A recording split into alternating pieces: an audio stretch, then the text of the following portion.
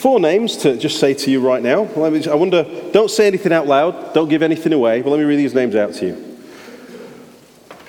Boris Johnson, Jeremy Hunt, Corbyn, Nigel Farage.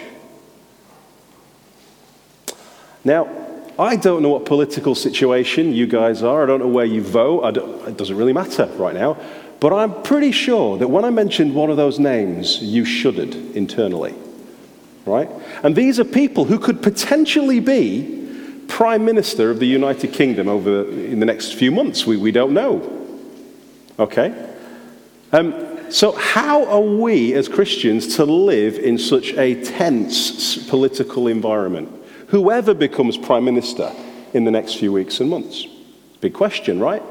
Well, this passage speaks directly to us. But let me give you another name, okay, that you might not be so familiar with. If you know your history, you might be. And that's Nero. Emperor Nero. Caesar of Rome. Now imagine if he was about to become Prime Minister. This is the guy who they tell us was playing the fiddle while Rome burnt. Okay? This is the guy who is famous for taking Christians just 10 years after this letter was written, hanging them in his gardens and setting them alight as candles to light his beautiful garden. That is the emperor who was in power when this letter was written. Doesn't that just put our prime ministerial challenges in perspective just a little bit? We might find the things we're about to read really challenging in our climate here in this country at the moment, but it's nothing compared to how challenging and that it would have been for the first Christians that read it. And for many Christians, indeed, who would read these words right across the world today. I mean, we live in a relatively free society, a free democracy, one of the freest democracies the freest societies that's ever been on the earth. Okay, but there are still Christians who are living under great oppression around the world. People living in countries where their rulers don't care for them as they ought. And maybe you're visiting us today and that's the situation that you're coming from. Remember Nero, this passage is relevant for you as well. It's relevant for all of us, no matter where we're living, in whatever age. It's relevant, and we need to hear from it. So, as we, in our political climate in this age, we're in the UK right now, when we think of political leaders, we think, do we honor them, or do we want to throw a milkshake at them? I mean, that's pretty much what goes on on TV nowadays, isn't it? So the question is, how do we as Christians, in the context of being living sacrifices, because that's the context that this passage is in, isn't it? So you go back to Romans 12, we're told, in view of God's mercies, in view of all that he's done for us, live your lives as living sacrifices. And Paul is unpacking what it means to be a living sacrifice. He starts to talk about authorities, and he says, as Christians who are living sacrifices and subjects of the King of Kings, ultimately, how do we live in a world of lesser kings, of lesser rulers? How are we to live? And that's the ultimate answer to this question this passage is answering. And within that, we're going to look at 3 different headings. Let me read these out to you first so you know where we're going. The first one by far will be the longest, and it's this. Submit to God's authority through human authorities. That's our first point. Submit to God's authority through human authorities. The second point is pay what you owe, especially in love. Pay what you owe, especially in love. And the third point we'll look at is wake up. Salvation is sooner than you think. Wake up. Salvation is sooner than you think. So the first one, submit to God's authority through human authorities. And this is primarily the first 7 verses of our passage. And it starts with, Paul says, let everyone be subject to governing authorities. For there is no authority except that which God has established. The authorities that exist have been established by God. And the point is really simple, isn't it? God is in authority. God is sovereign over all things. He is in absolute control. He is the one holding the stars in their place. He is the one who's controlling the speed of light. He is the one who understands gravity that's holding you in your seat right now because he created that law. And he is the one in authority over all people, all kings, everywhere on this planet right now, whatever country they're in. He's the one in authority. When Jesus, one of his last words that he spoke to his disciples before he ascended into heaven, he said, "All authority in heaven and on earth has been given to me. Therefore go." Jesus is saying, he is the one in authority over all rulers and powers. Regardless of how it looks, he is the one in control. And that's Paul's point. All authority belongs to God. And then he takes it a little further. Any authority that we experience in this world that we have over us is ultimately under God's authority, and therefore comes from God's authority. Therefore, the rulers of this world, he tells us, are his servants for his greater purposes. This doesn't mean that those rulers are good in human terms, by any means, or even in godly terms. But what it does mean is that he is in control. Nero wasn't a good man, but God had placed him in authority for his good purposes. We have examples of this right through Scripture. Let me just give you a couple. So in Jeremiah, Jeremiah is writing about the king Nebuchadnezzar that is about to destroy Jerusalem, or just destroyed Jerusalem. This is what he says about him. Jeremiah 27 verse 6. "Now I will give all countries into the hands of my servant Nebuchadnezzar, king of Babylon, and I will even make wild animals subject to him." One of the great kings of Babylon, not a godly king. He's the guy that built a great big statue and told everyone to worship him. Not a godly king, but here we see that God is saying, he is my servant, and he only behaves as I will allow him to. He's on my leash. He's my servant, and when he attacks Jerusalem, he's coming as punishment from me. And then again in John chapter 19, as Jesus is before Pilate, Jesus says this to Pilate while he's being questioned: "You would have no power over me if it were not given you from above." So Pilate thinks he's in control over Jesus' life. And Jesus says, "No, you're not. You've got no control over my life. God is in control. And the only reason why I'm in this position right now is because God has allowed it to be. You, Pilate, are God's servant. Might not feel like it, but you're on God's leash. You're only here doing what God allows you to do. All authority in heaven and earth belongs to our King, the King of Kings." So if that's true, then you take the point a little bit further. Paul says that if we rebel against human authority, then in fact we're rebelling against God. It's a little more painful, isn't it? Whoever rebels against the authority is rebelling against what God has instituted in verse 2. We are called to obey God through human authorities. And God describes this as a gift. Why? Well, I think one way to think about it is that God has placed society and human authorities in the world as a common grace. And the intention is for good. You see, in order for us to thrive and be safe in society, we need structures. We need to know how to live well with our neighbors and how to live well in a wider society. And we need to have rules that are agreed that we live by in order to get on with each other and to serve. And that's a good thing. Okay, but I think that's the intention of human society. That's God's intention for human governments. And then along with those things, we're reminded in here that come warnings. So he says, "For rulers hold no terror for those who do right, but for those who do wrong." Do you want to be free from the fear of one in authority? Then do what is right and you'll be commended. For the one in authority is God's servant for your good. But if you do wrong, be afraid. For rulers do not bear the sword for no reason. They are God's servants, agents of wrath to bring punishment on the wrongdoer.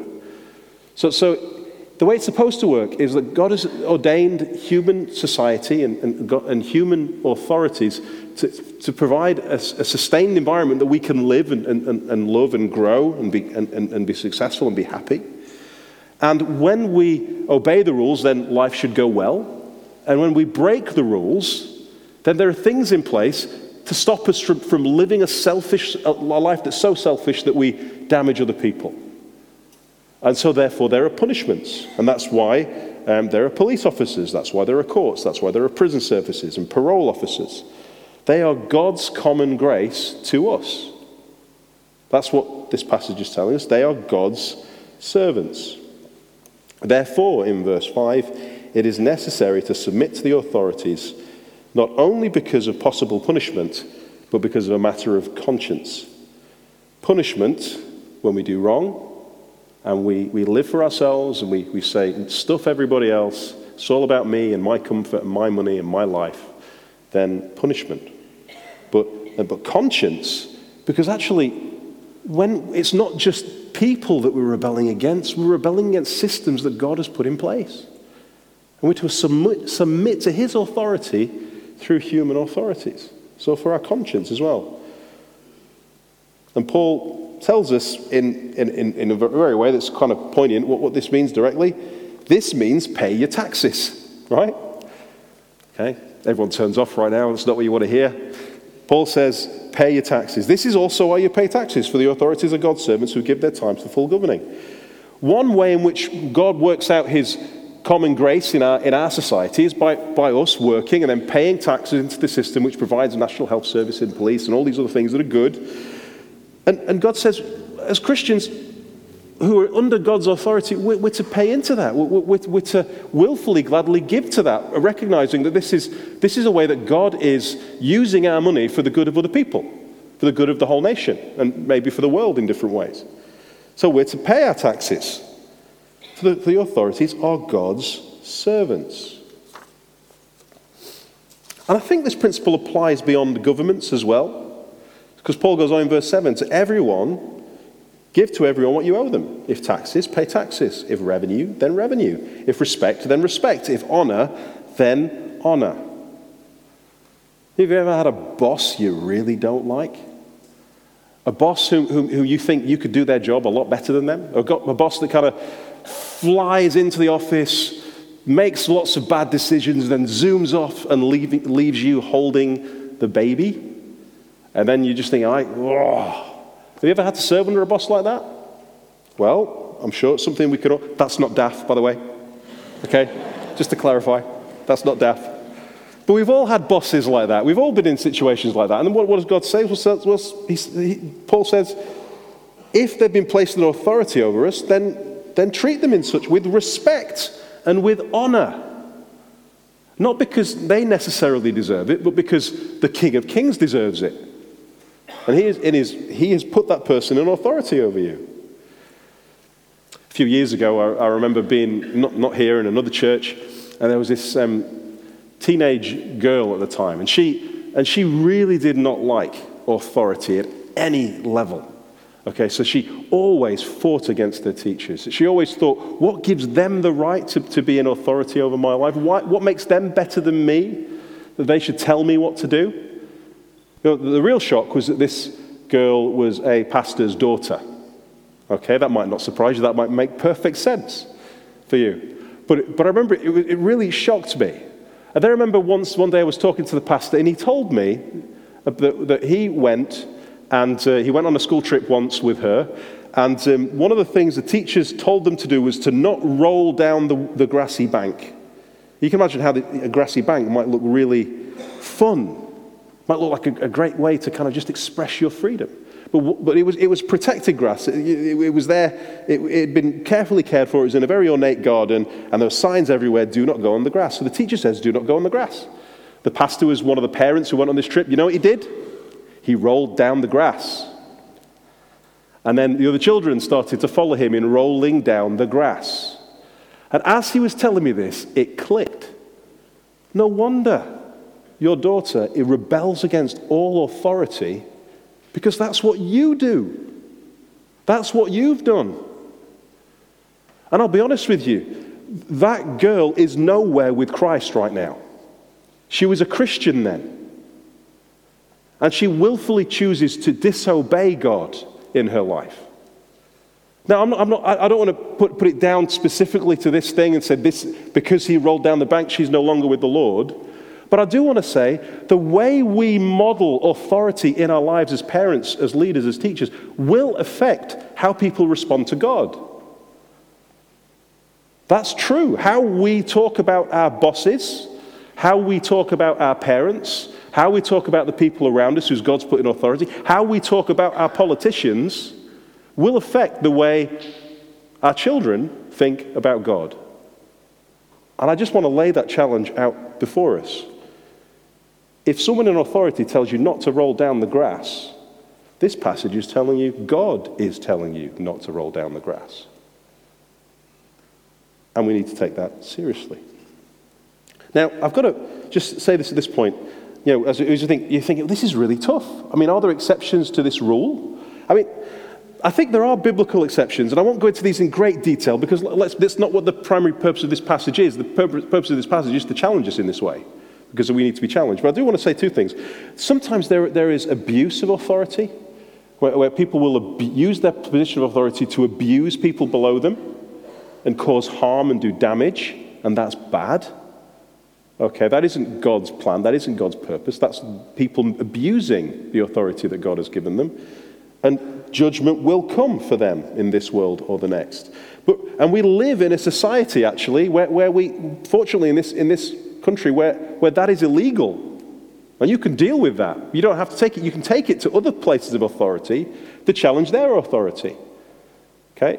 Abuse of power in our society is illegal.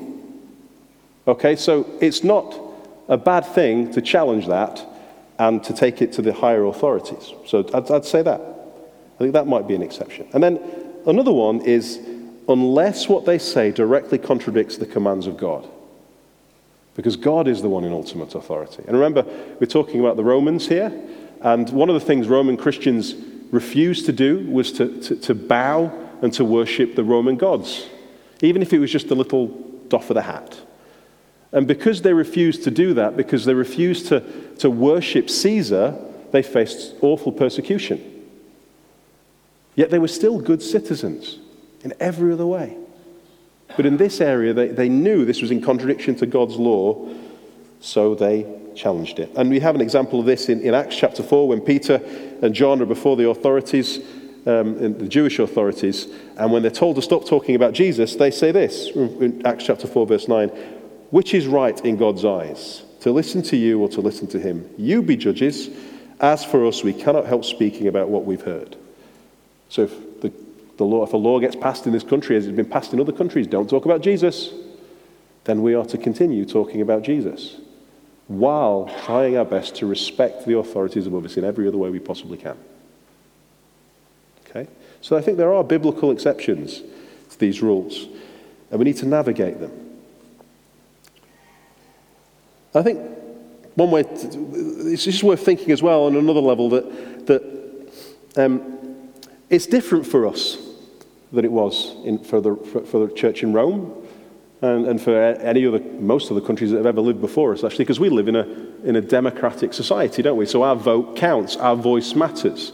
And by God's grace, we live in a country where we're allowed to input into the governmental system. We're allowed to have our voice heard. And I think that's an absolutely great gift to us from God, and we should rule that.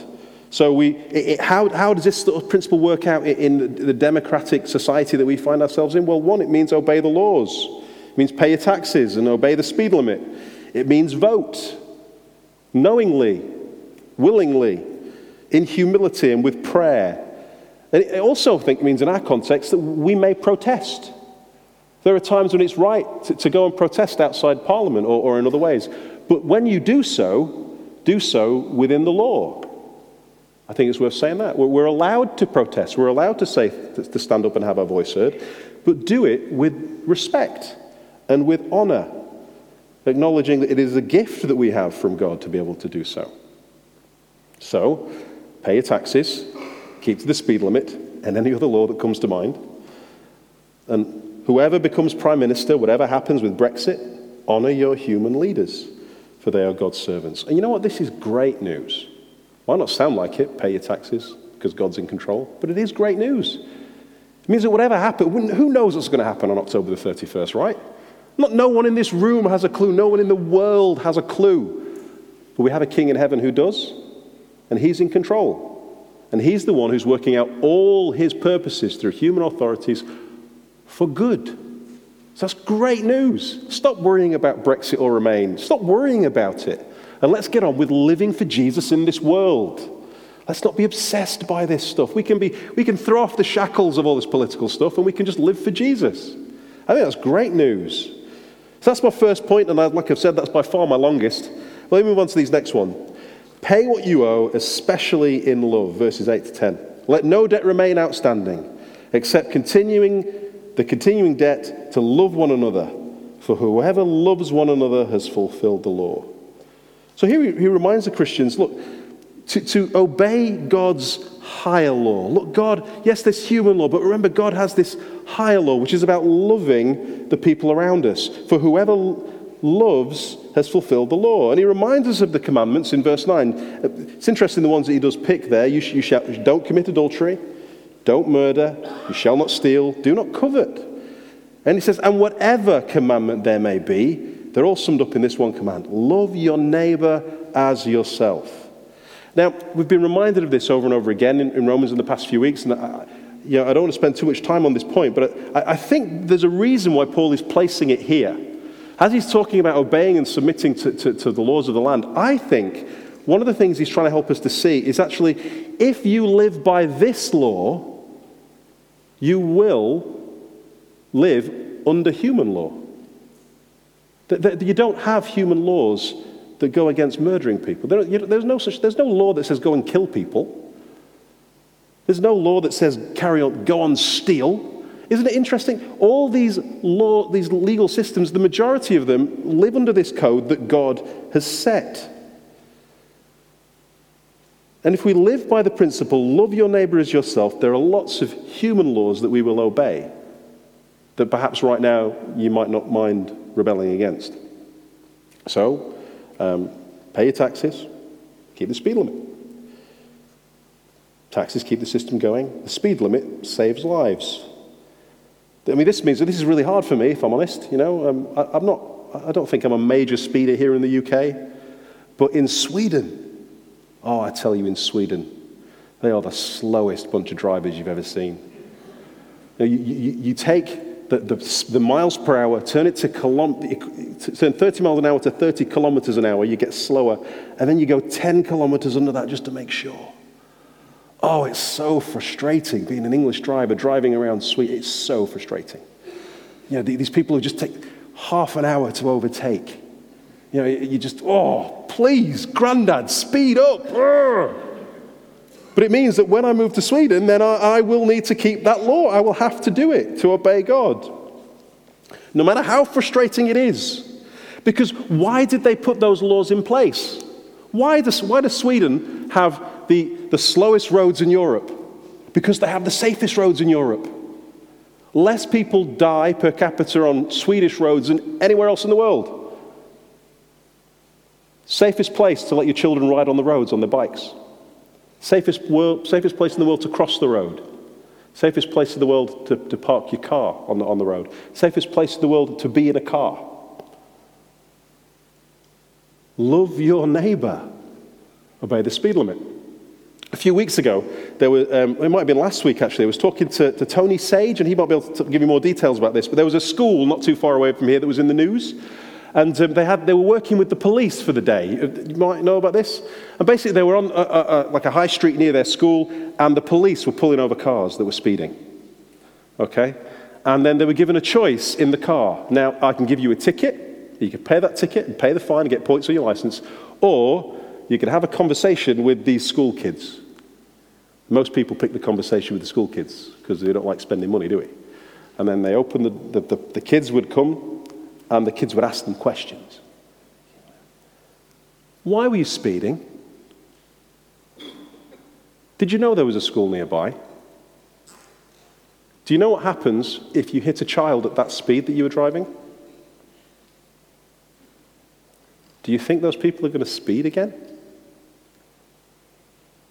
Those kids are reminding those drivers that actually obeying the speed limit and all those kind of laws are put in place as a human form of loving thy neighbor. That's why they're there. Think about those kids and about God's authority next time you want to put your pedal to the ground. Now, so loving people means we will obey God's higher law, and as we obey God's higher law, then we will be obeying many of human laws as well. But in relation to this, Paul is worried because many of us are asleep. Many of us get excited about other kinds of sermons, but not ones that say pay your taxes and keep to the speed limit. So Paul says in this last section, verses 11 to 14, wake up, salvation is sooner than you think. Wake up, salvation is sooner than you think. Stop slumbering. Verse 11. And do this, and as you do this, understand the present time. The hour has already come for you to wake up from your slumber, because of our salvation is nearer now than when we first believed. I think this reminder covers more than just these verses we've been looking at. I think it goes right back to Romans 12, where we're told about living our lives as living sacrifices. I think Paul has all this section in mind. And he's just trying to shake us, shake the church in Rome, and shake us to take this stuff seriously because it matters. Today, you are closer to salvation. Today, no matter how old you are, how young you are one day closer to meeting your Maker. You're one day closer to being with Jesus in glory if you're trusting in Jesus. That's who you are, that's where you are. That means you have one day less to battle with your sin. One day less. Now, that might sound like an insignificant thing, one day, but what if tomorrow is the day you're going to meet with Jesus? What if tomorrow is the day Jesus returns? What if tomorrow is the day you get hit by a bus? Then today matters, right? Paul's saying, wake up, you're one day closer. Salvation is nearer than you think. I've been a Christian 20 plus years now, and I can tell you, it doesn't feel like 20 years. It feels like 5 minutes. Time whips by so quick. I was saved on September the 9th, 1998. That's 20 years, 9 months, and 6 days ago. Okay? I did some maths on this, and I kind of worked out that I must have listened to 2,000 sermons at least in that time. At least. Probably listened to loads more than that. Been to thousands of seminars. How many times have I read the Bible? Thousands upon thousands of times I've read the Bible. Yet there are still sins that I recognize from 10, 15, 20 years ago that are still lodged in my heart. There are still things as I'm thinking about all this stuff that I've absorbed, if I'd even taken in 1/10 of it, I would be a completely transformed person right now. How much of what challenges me on a weekly basis in God's Word do I just simply ignore because I think salvation is a far thing away? Isn't that true for all of us? So we ask, where should you be if every time you were convicted and cut by God's Word, where would you be right now? Paul says, wake up.